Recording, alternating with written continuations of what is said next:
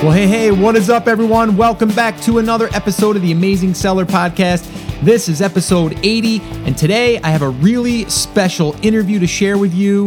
His name is Sean Coyne, and he is also partnered with Ryan Moran, which you guys probably already know I had on the show, and you guys are probably already fans of, but he actually was his partner in their yoga business, which they actually went on to sell after they built the business. So I've got him on today. We're going to actually dive into his side of the business and kind of get some of those questions that Ryan might not have been able to answer, which he admits that he's not the technical guy, but also just to hear it from the perspective of Sean. So I really wanted to kind of dig into that. So that's what we're going to do today. Now, before we dive into that, I did want to give a little shout out to one of our TASers, one of our Facebook group members, that is, and they posted a really cool little screenshot here. And the screenshot is of their phone, their little slot machine, as Danny Brewer references it, because every time you're swiping the phone, it's kind of like a little slot machine. Hopefully it shows that there's been dollars made.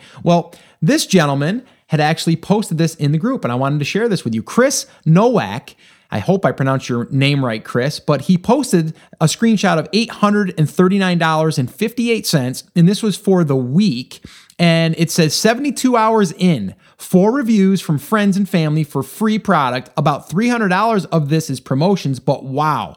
Take action, TASers. Hope this gets everyone motivated on this Friday evening. Now, that was Friday when he posted it. It's not Friday right now, but I did just want to say that he posted this, and that's what it's all about. This community that we're creating here is to help share these victories, so this way here we can help motivate each other. So I wanted to say thanks so much for sharing that. And if you guys are not part of that community, you really want to do that, you can head over to theamazingseller.com/F as in Frank, B as in boy. And I have to laugh when I always say that because you longtime listeners know that that's kind of like the spiel there, right? And I also wanted to say real quick that everyone that's been attending the live workshops that I've been doing, I want to say thank you personally and publicly, because it's been a lot of fun.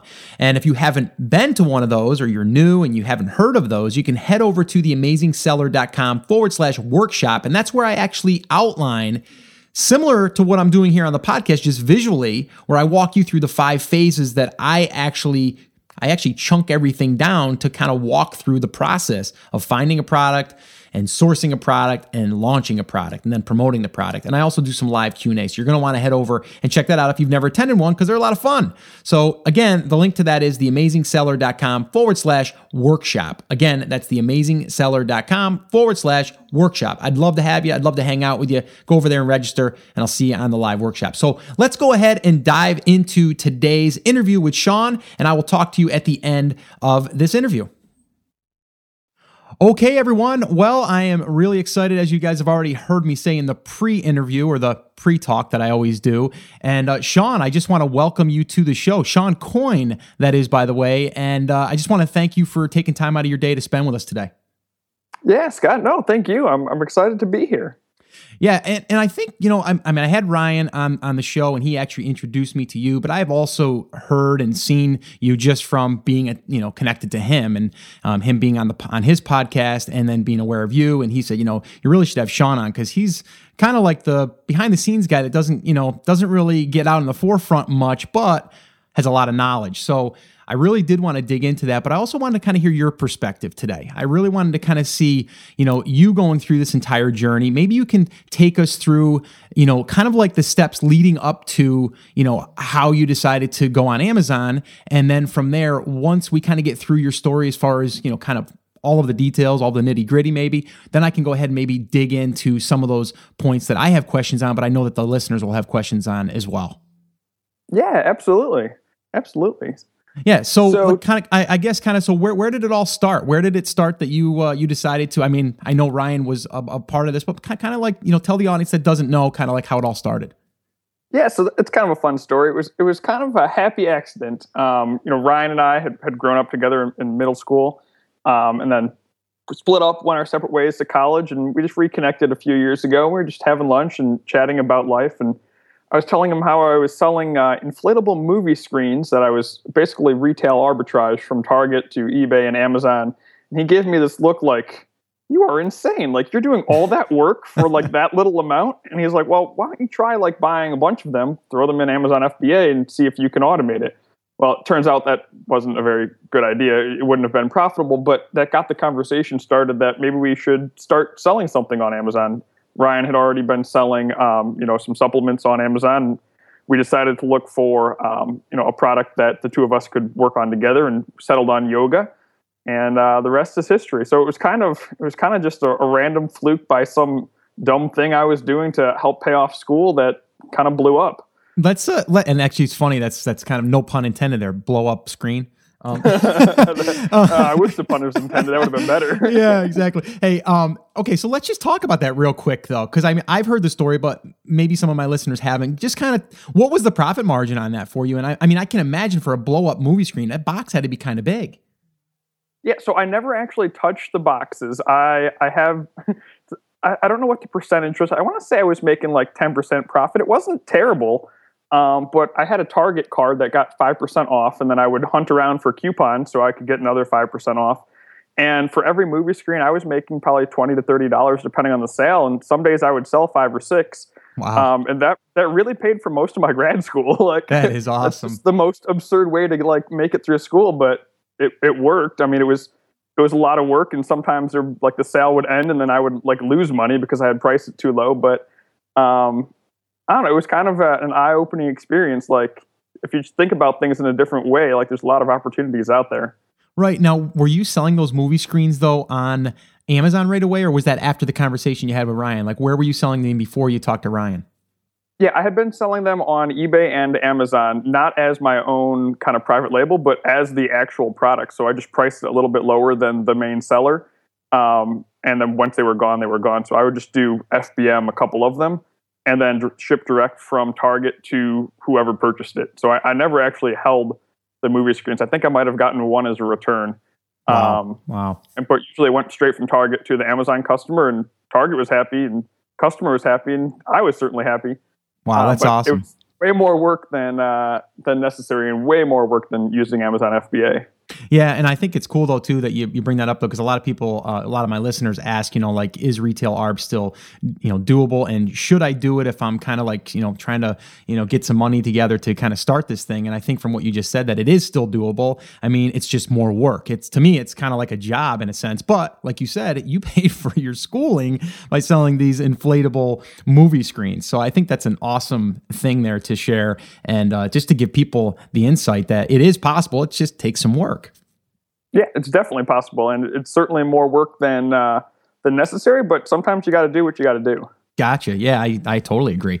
All right, cool. So now you've kind of, and what I like about that too is you kind of learned the system too. Like, you kind of understand Amazon's platform, eBay, all of those external channels. You understand them now. So really now the next step is okay. Now the conversation starts between you two as far as like going in as a partnership to possibly private label. So how did that conversation start?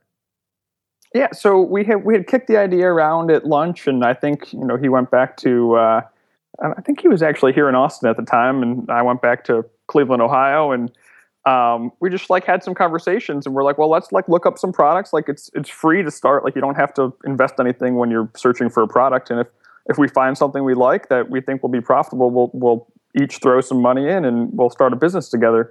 And we just settled on yoga mats, not because either of us do yoga, but because we saw there was a really strong market there and a really strong community. And we thought that, we certainly had the skills to kind of facilitate the logistics and get everything listed, but we wanted a community that we could like connect with, our business could connect with. And yoga just seemed right. So then we had a couple of yoga products in the brainstorming session, and we settled on yoga mats, just because you can do yoga without a yoga block, but it's a little bit more difficult to do without a yoga mat. And that was the one that we saw as the biggest driver, and that's what we went with. Wow. Okay. So I like that too. And I want to highlight that is where you talked about building or creating a brand around a community or a product that could be servicing a community. And I think that's huge, because you're able to now get this, these products that a community is going to be interested in, not just a product one-off. And I think that's important. And I think that's a huge thing to highlight for people because a lot of people struggle in this phase. So let me ask you this. So now you're going back and forth to these different product ideas.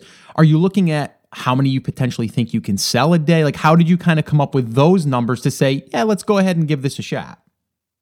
Yeah, there was a bunch of factors, and some of them were just gut, but there was certainly a lot of analysis, and volume was one of them. We used the 999 trick. I'm not sure if you're familiar with that. Yep. So we did that to kind of estimate what we thought the volume might be. We looked on Google, on Google Trends, on the Google, I think it's whatever their new AdWords tool is where you can see the search results. We just looked at kind of the number of reviews for some of the top products for the keyword, like yoga mat. We just looked those up. We looked at the rank of those products to kind of determine if we could compete, if it was worth competing. And we kind of we didn't have like a hard system. We just looked at all the information and absorbed it. And we said like, this is the right one. This one feels right. So it was kind of science and an art. There was certainly science as far as the data gathering. And once we had all the data for the different products, then we just looked at it at a high level and went with the one that we felt would be best. So there's no like formula to pick the perfect product, but there's certainly a formula to give you the information you need to pick the perfect product. Yeah, exactly. Now, let me ask you this. If you're looking at all that stuff, did you actually, say you type in yoga mat, did you actually type that in and then say, okay, we're going to get the search results? And did you look at the competition and say, okay, are we going to be able to hit the first page? And how hard is it going to be? And what did those numbers kind of look like if you know them? I mean, just roughly. I mean, were they like crazy numbers? Like, did they all have like thousands of reviews? Or were they just, you thought a few were kind of competitive, but there was a few that were weak? I mean, give us that background on that. I think that would be helpful. Yeah, and we definitely did that. And that was probably our only concern with yoga mats is we knew it was a really big market and there was some relatively big brands out there. So we did exactly that. We searched for yoga mat, looked at the front page. For the most part, page one had maybe 200 to 300 reviews per product, and we knew we could keep up with that. I think there's a couple that have 1,000, and we're still not there yet. But when the whole first page has 1,000, that's a totally different story than a couple on the first page. So we looked at those numbers and we felt that it was very reasonable that we could get on the first page and that we could compete with them quickly. Okay, cool. All right. So now you settle on it. Now we're going to kind of go to that next stage as far as like, now you have to figure out, okay, this is great and all. How do we actually find this product that we can private label and all that stuff? Take us maybe through that process. And I know you probably did a lot of that because you are kind of the back end guy. Kind of give us a little bit of what went into that. Yeah, definitely. And you are right. This is kind of, Ryan does the ideas and I kind of make them happen. So once we had that idea sorted out, I kind of just ran with it on Alibaba and ran with it through our audience. So one of the main reasons we wanted a product that spoke to an audience was like that we could figure out what the audience wants. If you have an audience in mind, they can tell you what they want. If you don't have an audience in mind, you can't just force products upon random people. So we ran some surveys on Reddit using SurveyMonkey on like the yoga thread, just asking like, hey, what do you like in a yoga mat? Like, what color do you like? What material do you like? And it was really interesting. People didn't seem to know what materials they liked, but they knew they wanted it to be eco-friendly. And people wanted a black yoga mat. I would never have guessed that. So after we had the survey that we got from Reddit, we took those specs and kind of built out the perfect yoga mat. So we listed out, how thick it would be, what color it would be, what material it would be, where the logo would be. Basically, if we could design it instantly, this is what it would look like. And then we signed up for an Alibaba account and started narrowing down suppliers. Now, with yoga mats, we were lucky because there was thousands and thousands of suppliers. So first, we just filtered by kind of the Alibaba certifications. I think there's like gold stars or gold coins, or there's some sort of method that Alibaba uses to kind of vet their suppliers. So we just ignored anyone that didn't have those those credentials. Now, if you're in a smaller market, that might not be possible, but with yoga mats, it was. And then we crafted up kind of a form email saying like, hey, we're adding a new branch to our company. We want to get into yoga mats. We would like to work with you. Like, can you meet these specs? And if so, can you send us some pricing and some volumes? We certainly wanted to. We didn't want to give the impression that we were a tiny little company, so we wanted to make sure that they understood we were serious. And we probably met messaged 5 or 10 different suppliers, and some of them responded, some of them didn't. For the ones that responded, we did like a gut check. Some of them it didn't feel right. Maybe it was a communication barrier, or maybe Sure. we just weren't on the same page. But we could just tell by reading their email that this wasn't really the route we wanted to go. And we ended up settling on the supplier that we use now. It just felt right. I don't really have any other way to explain it other than it felt right, and it turned out to be right. And that went really well. So we gave them our specs and we ordered a sample. Now, if you're ordering from China, samples are a little expensive. I feel like we paid a couple $100s to have it custom made and shipped. But I think it was absolutely worth it. Plenty of people, jump straight into the full order and it works out just fine. But I'm a little risk adverse, so I wanted to see the finished custom product. Yeah, absolutely.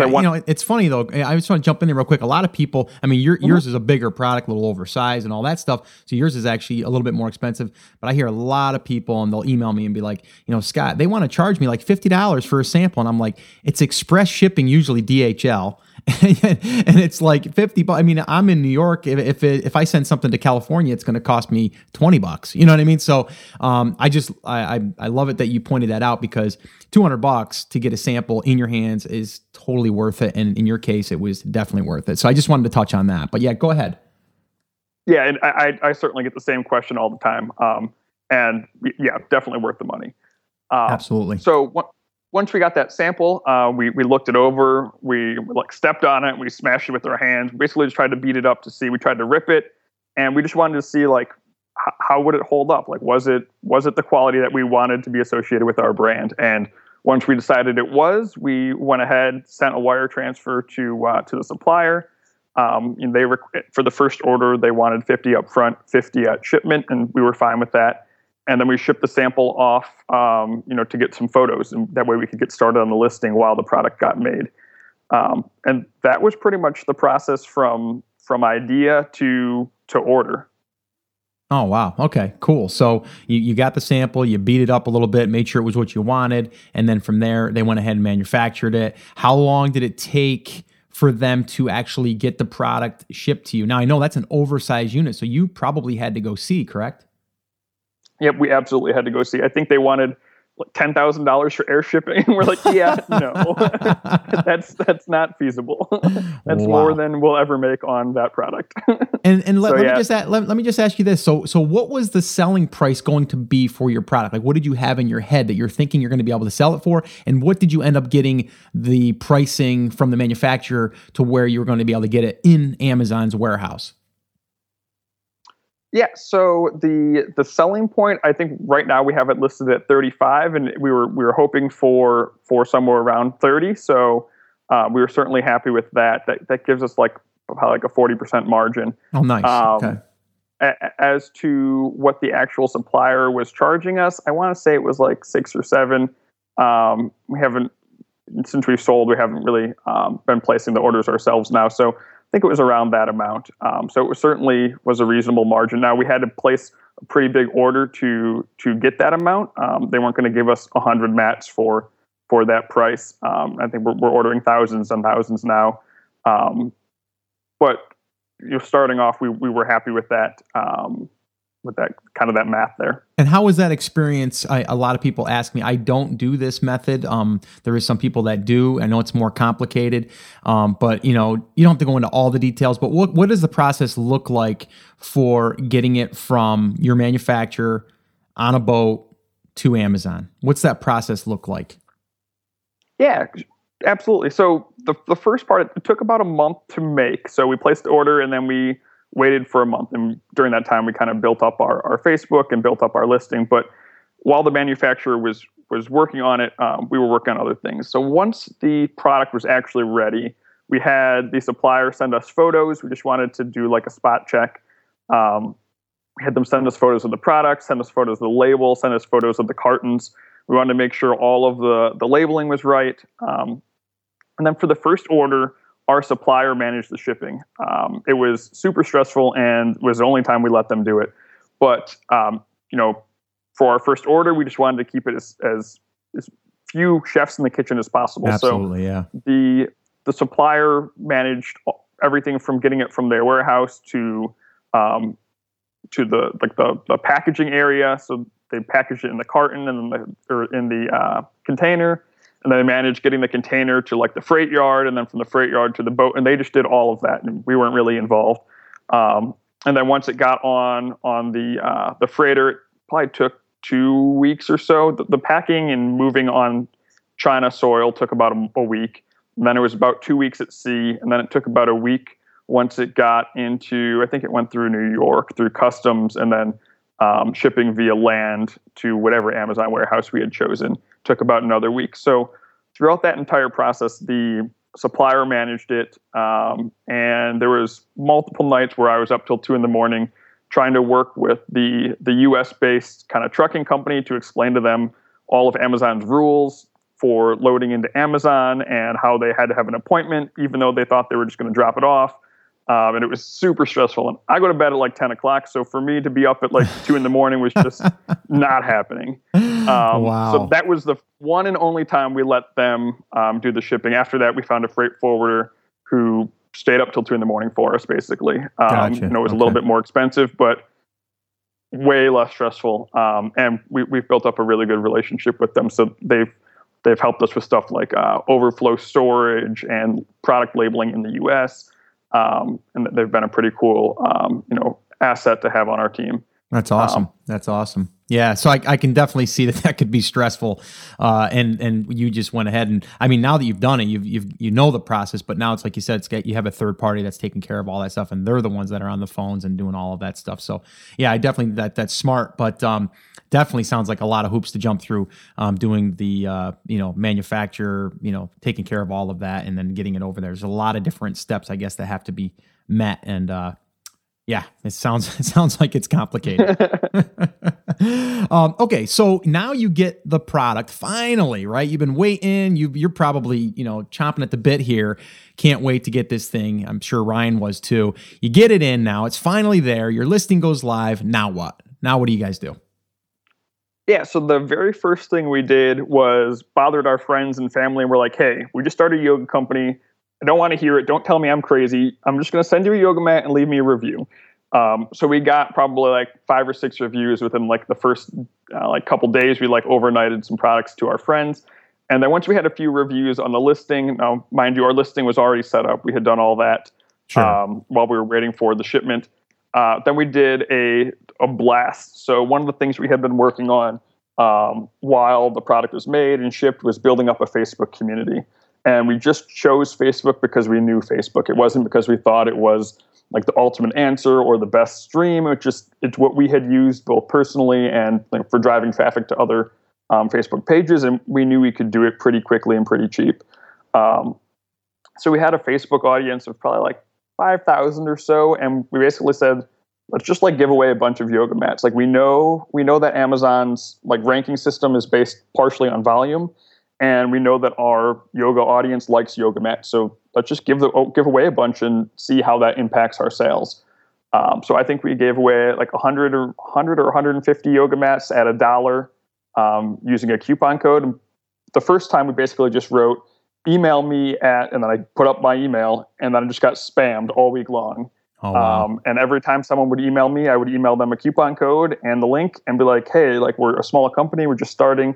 We really would appreciate if you leave a review once it comes in. If you have problems, let me know personally. So we definitely went the small business route. Yep. But we also gave our fans exactly what they wanted. That's a free yoga mat. So that was kind of our initial launch. And I mean, we kind of went through this iterative routine over and over. We would do a launch, our sales would spike, then we would sell out, and then we'd have to order more. So that was kind of the first round. And I think, just with that blast, we launched up to page 2 or 3 within a couple days.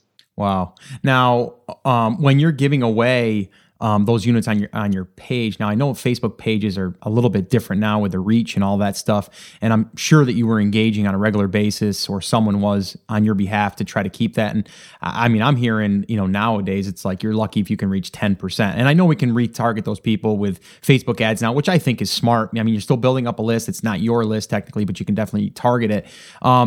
Is that kind of how you did it though? You just kind of posted it on your Facebook fan page wall kind of thing? Yeah, I think we had like a couple days in advance. We had kind of been like putting out teasers, like, "Hey, we're launching a new product. Like, it's coming out soon. Like, here's a little bit about it." And we would just kind of share some of the features and just a little bit of information about it. That way, when we did the actual launch, people were already expecting it.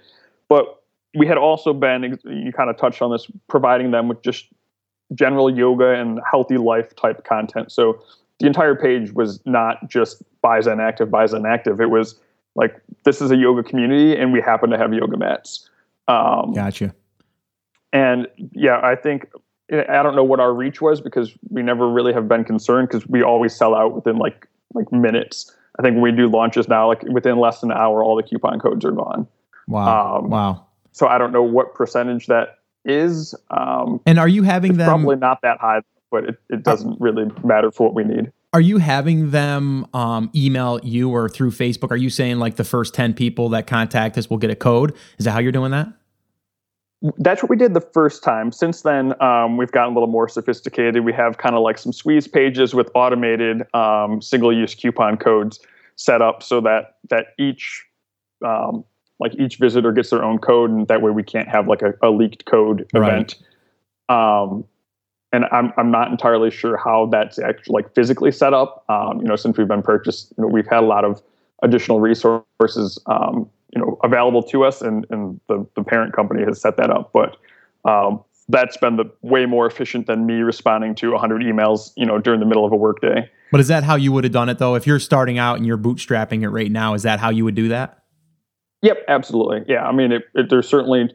The only downside is it takes your time to copy and paste the same response over and over. There's really no reason to try and fiddle with a squeeze page or figuring out any of the other nonsense because it all gets the same result. And It's only going to take you a couple hours. Gotcha. So really the key here is that you want to give away units to spike sales. We all kind of know that, but that's really what you've done here on a regular basis. And would you do it? Would you try to sprinkle these out over the course of a few days, or would you go ahead and try to get as many as you could in one blast? We try and do like a big blast and then, just kind of some ancillary sales. So let's just like throw out some random numbers. If we did a blast of 100 today, we might do 25 tomorrow, 25 the next day. That just kind of keeps it on our page. We might get some incidental sales just from people that see the name.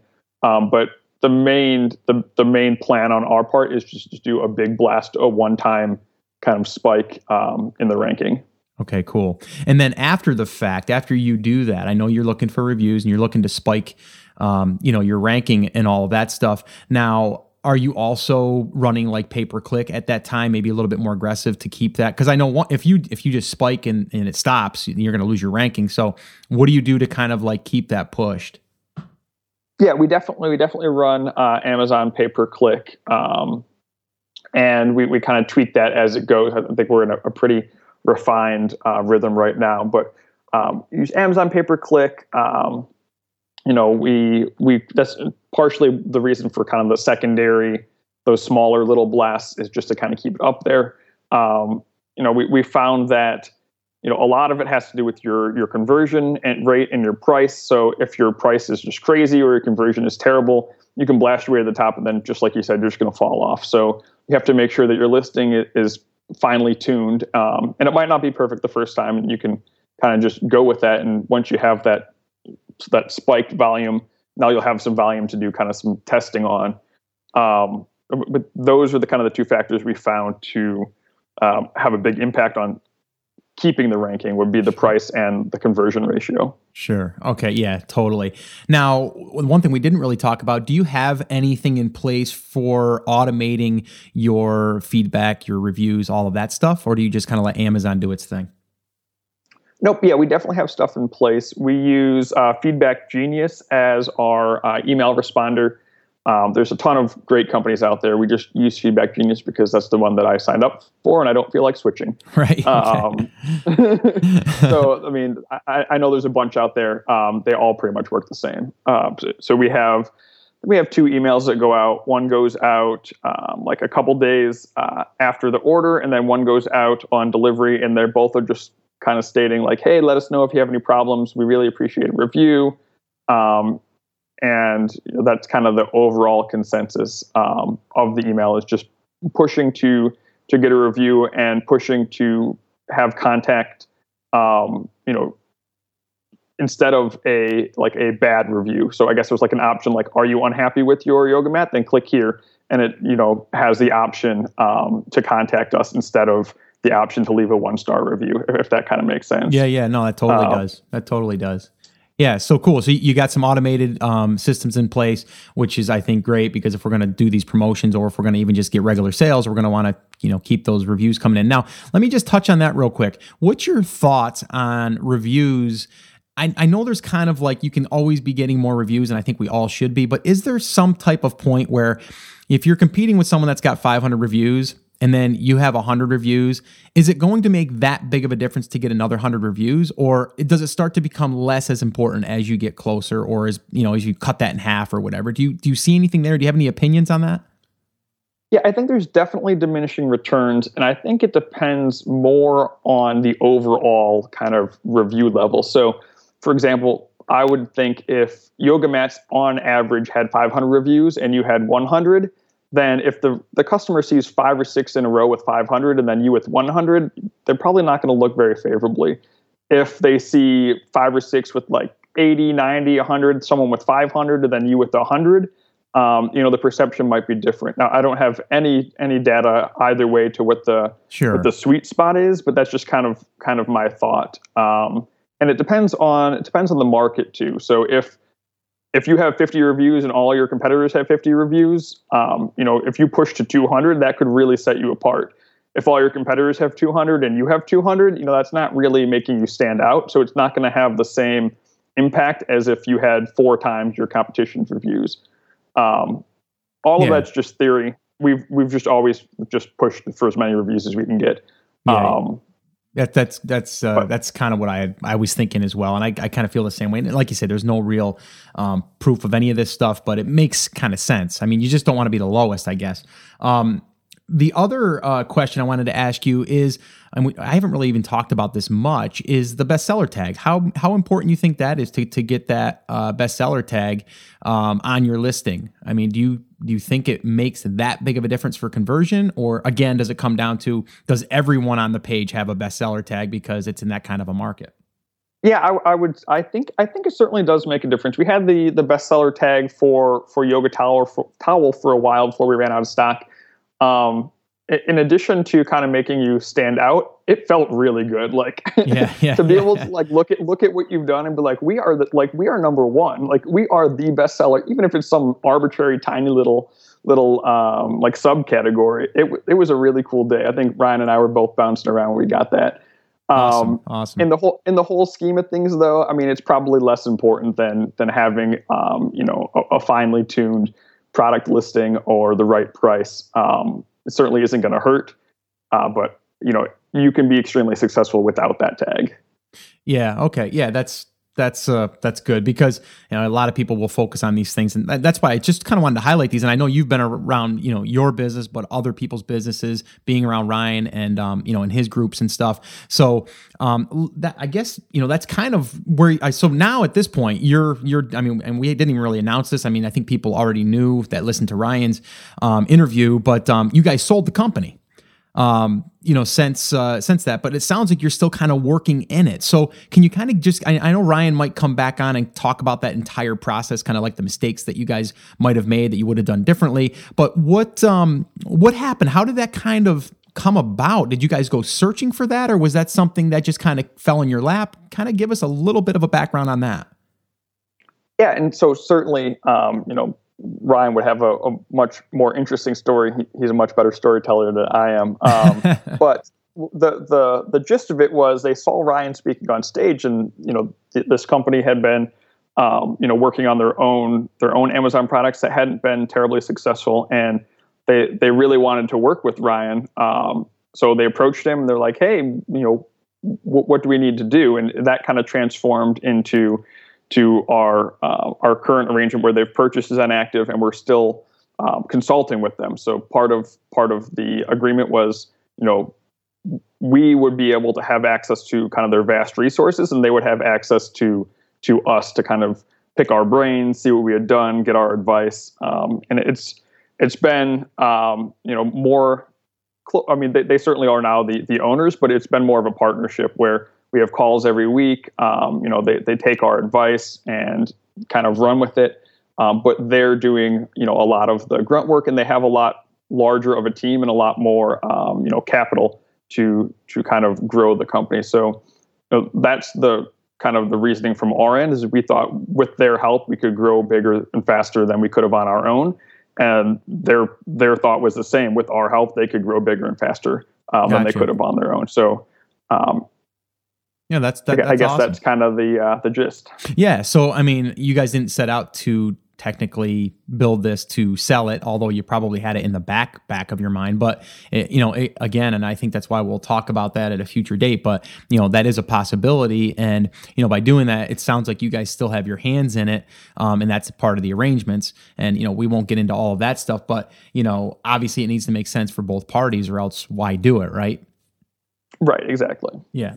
So okay, cool. So I have a couple more questions before we do end the interview. And I want to thank you once again. This has been awesome, because I really just wanted to kind of dig into the story deeper in some of these spots. Because as we go through stories of people, how they get started, a lot of times we don't get to dig into those little nuances and things that just kind of get glazed over. So, and I think my audience really likes to hear the story kind of like broken down step by step. The one thing I would like to ask you though is, like, what mistakes do you think that either you made or that you see other businesses or new, sellers coming on making that could, that you would like to say, hey, if you just, if you didn't do this, it would be easier, or, just some type of advice like that could help someone just starting. So this way here, they can avoid them. Yeah, and I think the mistake that we make or made, and that I see in other businesses is the same one, and that would be looking for kind of the perfect answers. We spent a lot of time in the beginning that really wasn't necessary, trying to fine tune every little detail. And looking back, we probably could have had our product in Amazon a couple months in advance if we just moved quicker and been willing to kind of grow and change, after the product was on Amazon. I think a lot of people get caught up in, if I order this product right now, like I'm stuck with it forever. And that's really not the case. Like it's super easy to change your listing. You can change your photos, you can tweak your product. And it's really better to have like a B- product on Amazon than no product on Amazon. Yeah, I agree. Once you have that B- product, certainly that's not going to, sustain, long term, but you can use some of that revenue to kind of improve it and to grow your business instead of just like sitting around.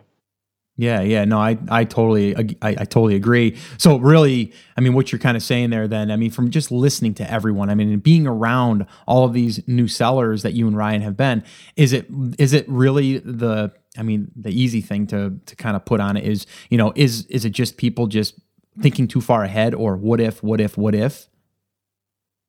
I mean, is that what you would say that people are struggling with, or is it? What actually are holding people up? Because I see it all the time, and I've got my own opinions. But I'm just curious to what you think. Is it that just people they think too much? I guess. Yeah, I think it's think too much. I don't think it's the what if. I think, and this has certainly been, kind of back to that story with the supplier staying up till 2 a.m. In my mind, like this was a huge deal. Like if this didn't work, like it was going to be an epic disaster. And looking back, like the worst thing that would have happened is it would have been a day late. Like they weren't about to dump our inventory like on the side of the road in Arizona. Like they weren't going to just like burn it. Like it was going to get there, and it wasn't as big of a deal as it was in the moment. And I think kind of, when you have money and time and your emotion invested into the business, things seem more critical than they really are. And in reality, like these are just minor details that can be adjusted. So I think you're right, like overthinking it, but also overemphasizing like the criticality of these minor decisions that can always be changed. Yeah, no, 100% agree with that. All right, cool. So, okay, now I know right now that you're still involved in the Amazon business because you're obviously doing that. So what's exciting you right now? What are you doing right now? Are you still running other businesses in Amazon? Are you creating new businesses? What are you actually doing? What is Sean Coyne doing right now? Yeah, so I don't have any other Amazon businesses. Ryan and I are consulting, with the new owners of Zen Active. That's really not too much effort. We basically just chit chat with them a couple times a week, give them our thoughts, and they do the work. I have some coaching clients. I just launched, a step-by-step kind of video library. I have been making videos for my coaching clients, and one of them was like, "Can I have like all of your videos?" And I was like, "I guess so. I could probably build like a way to do that." So, I've built a little site that has a handful of step-by-step videos. Let's see what else I have going on. Ryan and I have been building an app. We'll have to wait until it comes out to talk more about that. But Sure. we've been working with some developers for a really cool app, totally unrelated to Amazon. It kind of came out of a night of too much drinking, but we're really excited about it.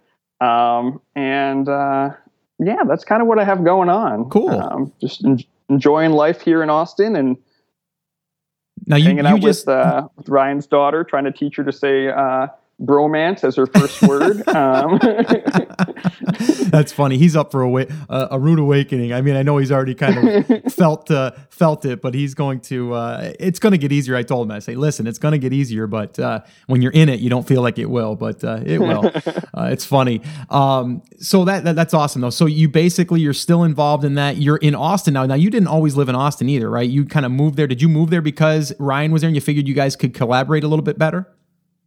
Yeah, absolutely. Yeah, I grew up in Cleveland and I came to Austin like a year and a half ago to visit Ryan just to hang out. And it was like, I don't know, probably like 70 here in Austin and like -10 in Cleveland. And we went for a run in the park and it's like, Ryan, what am I doing? Like, why do people ever live in Ohio? Like, why did anyone decide I'm going to stop here and live? Yeah, I know. I was like, that's it. I'm moving to Austin. That's so funny. So I did.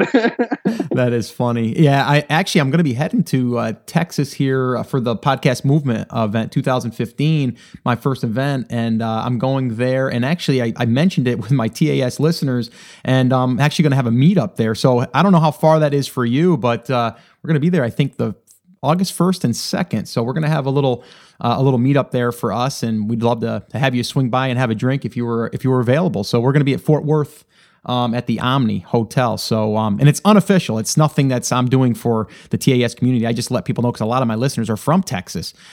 So I said, hey, what the heck? Why don't we just, after the event, maybe get together and have a drink and kind of meet each other. So, it's funny. I've already had a really good turnout and looks like there's going to be at least 20, 25 of us there. So looking forward to that. So yeah, if you're free.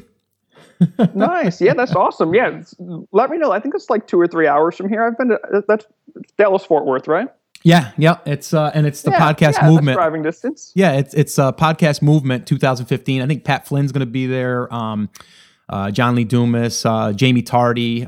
So looking forward to that. Actually, Jamie, I said to Ryan, Jamie's actually become one of my mentors. So I'm going to go there and hang out with her for a little bit. So I'm real excited about it. But yeah, if you're free, hey, head on down and or up or whatever the direction is. I'm all distorted yeah, there. It's up. but yeah, love to meet you and hang out and buy you a drink. But yeah, so I really want to say thank you for taking the time out of your day. It's been awesome to talk to you. And for anyone that wants to get a hold of you or maybe look at your video library or any of that, give them the web address. I'll also link all this up inside of the show notes. But what's the web address for that, Sean?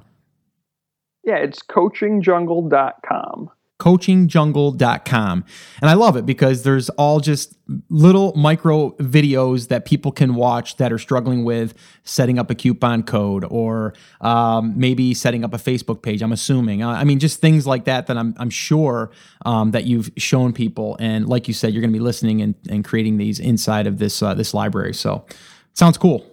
Excellent. Thanks. Yeah, no problem. Well, thanks a lot. I appreciate it. We will we'll definitely link everything up in the show notes, and good luck to you, and keep me posted, and maybe in the future we can have you on and maybe we see what else you're doing, or maybe you can give us some revelations that you've found out with Amazon that we don't know yet.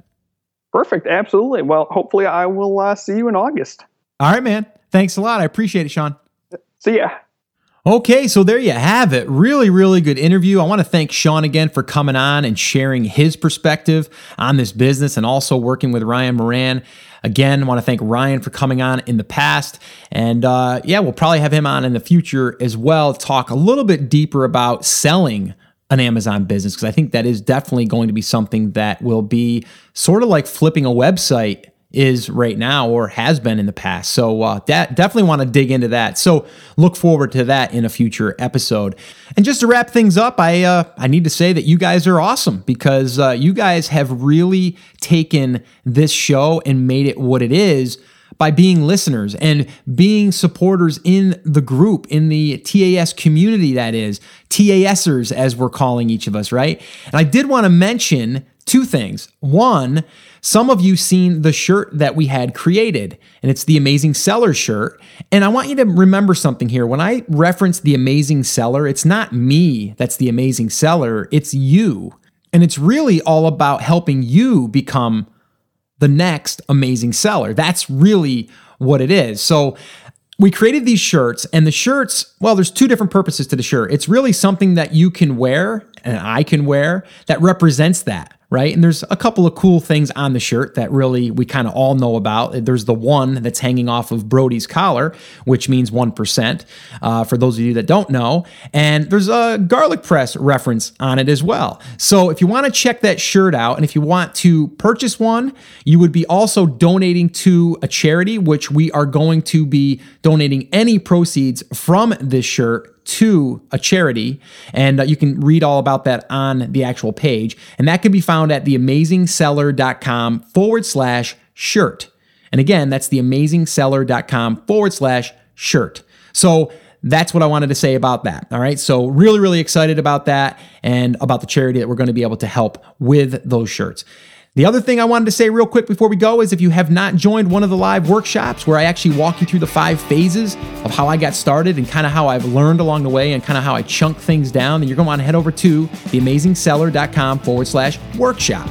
And over there, you can sign up for the next live workshop. All right, so that's it, gang. Thank you so much. Once again, remember, I'm here for you. I'm rooting for you. I believe in you. I know you can make this happen, but you have to do what? Come on, say it with me. Say it with me. Take action. All right, take care, everyone. See you in the next episode.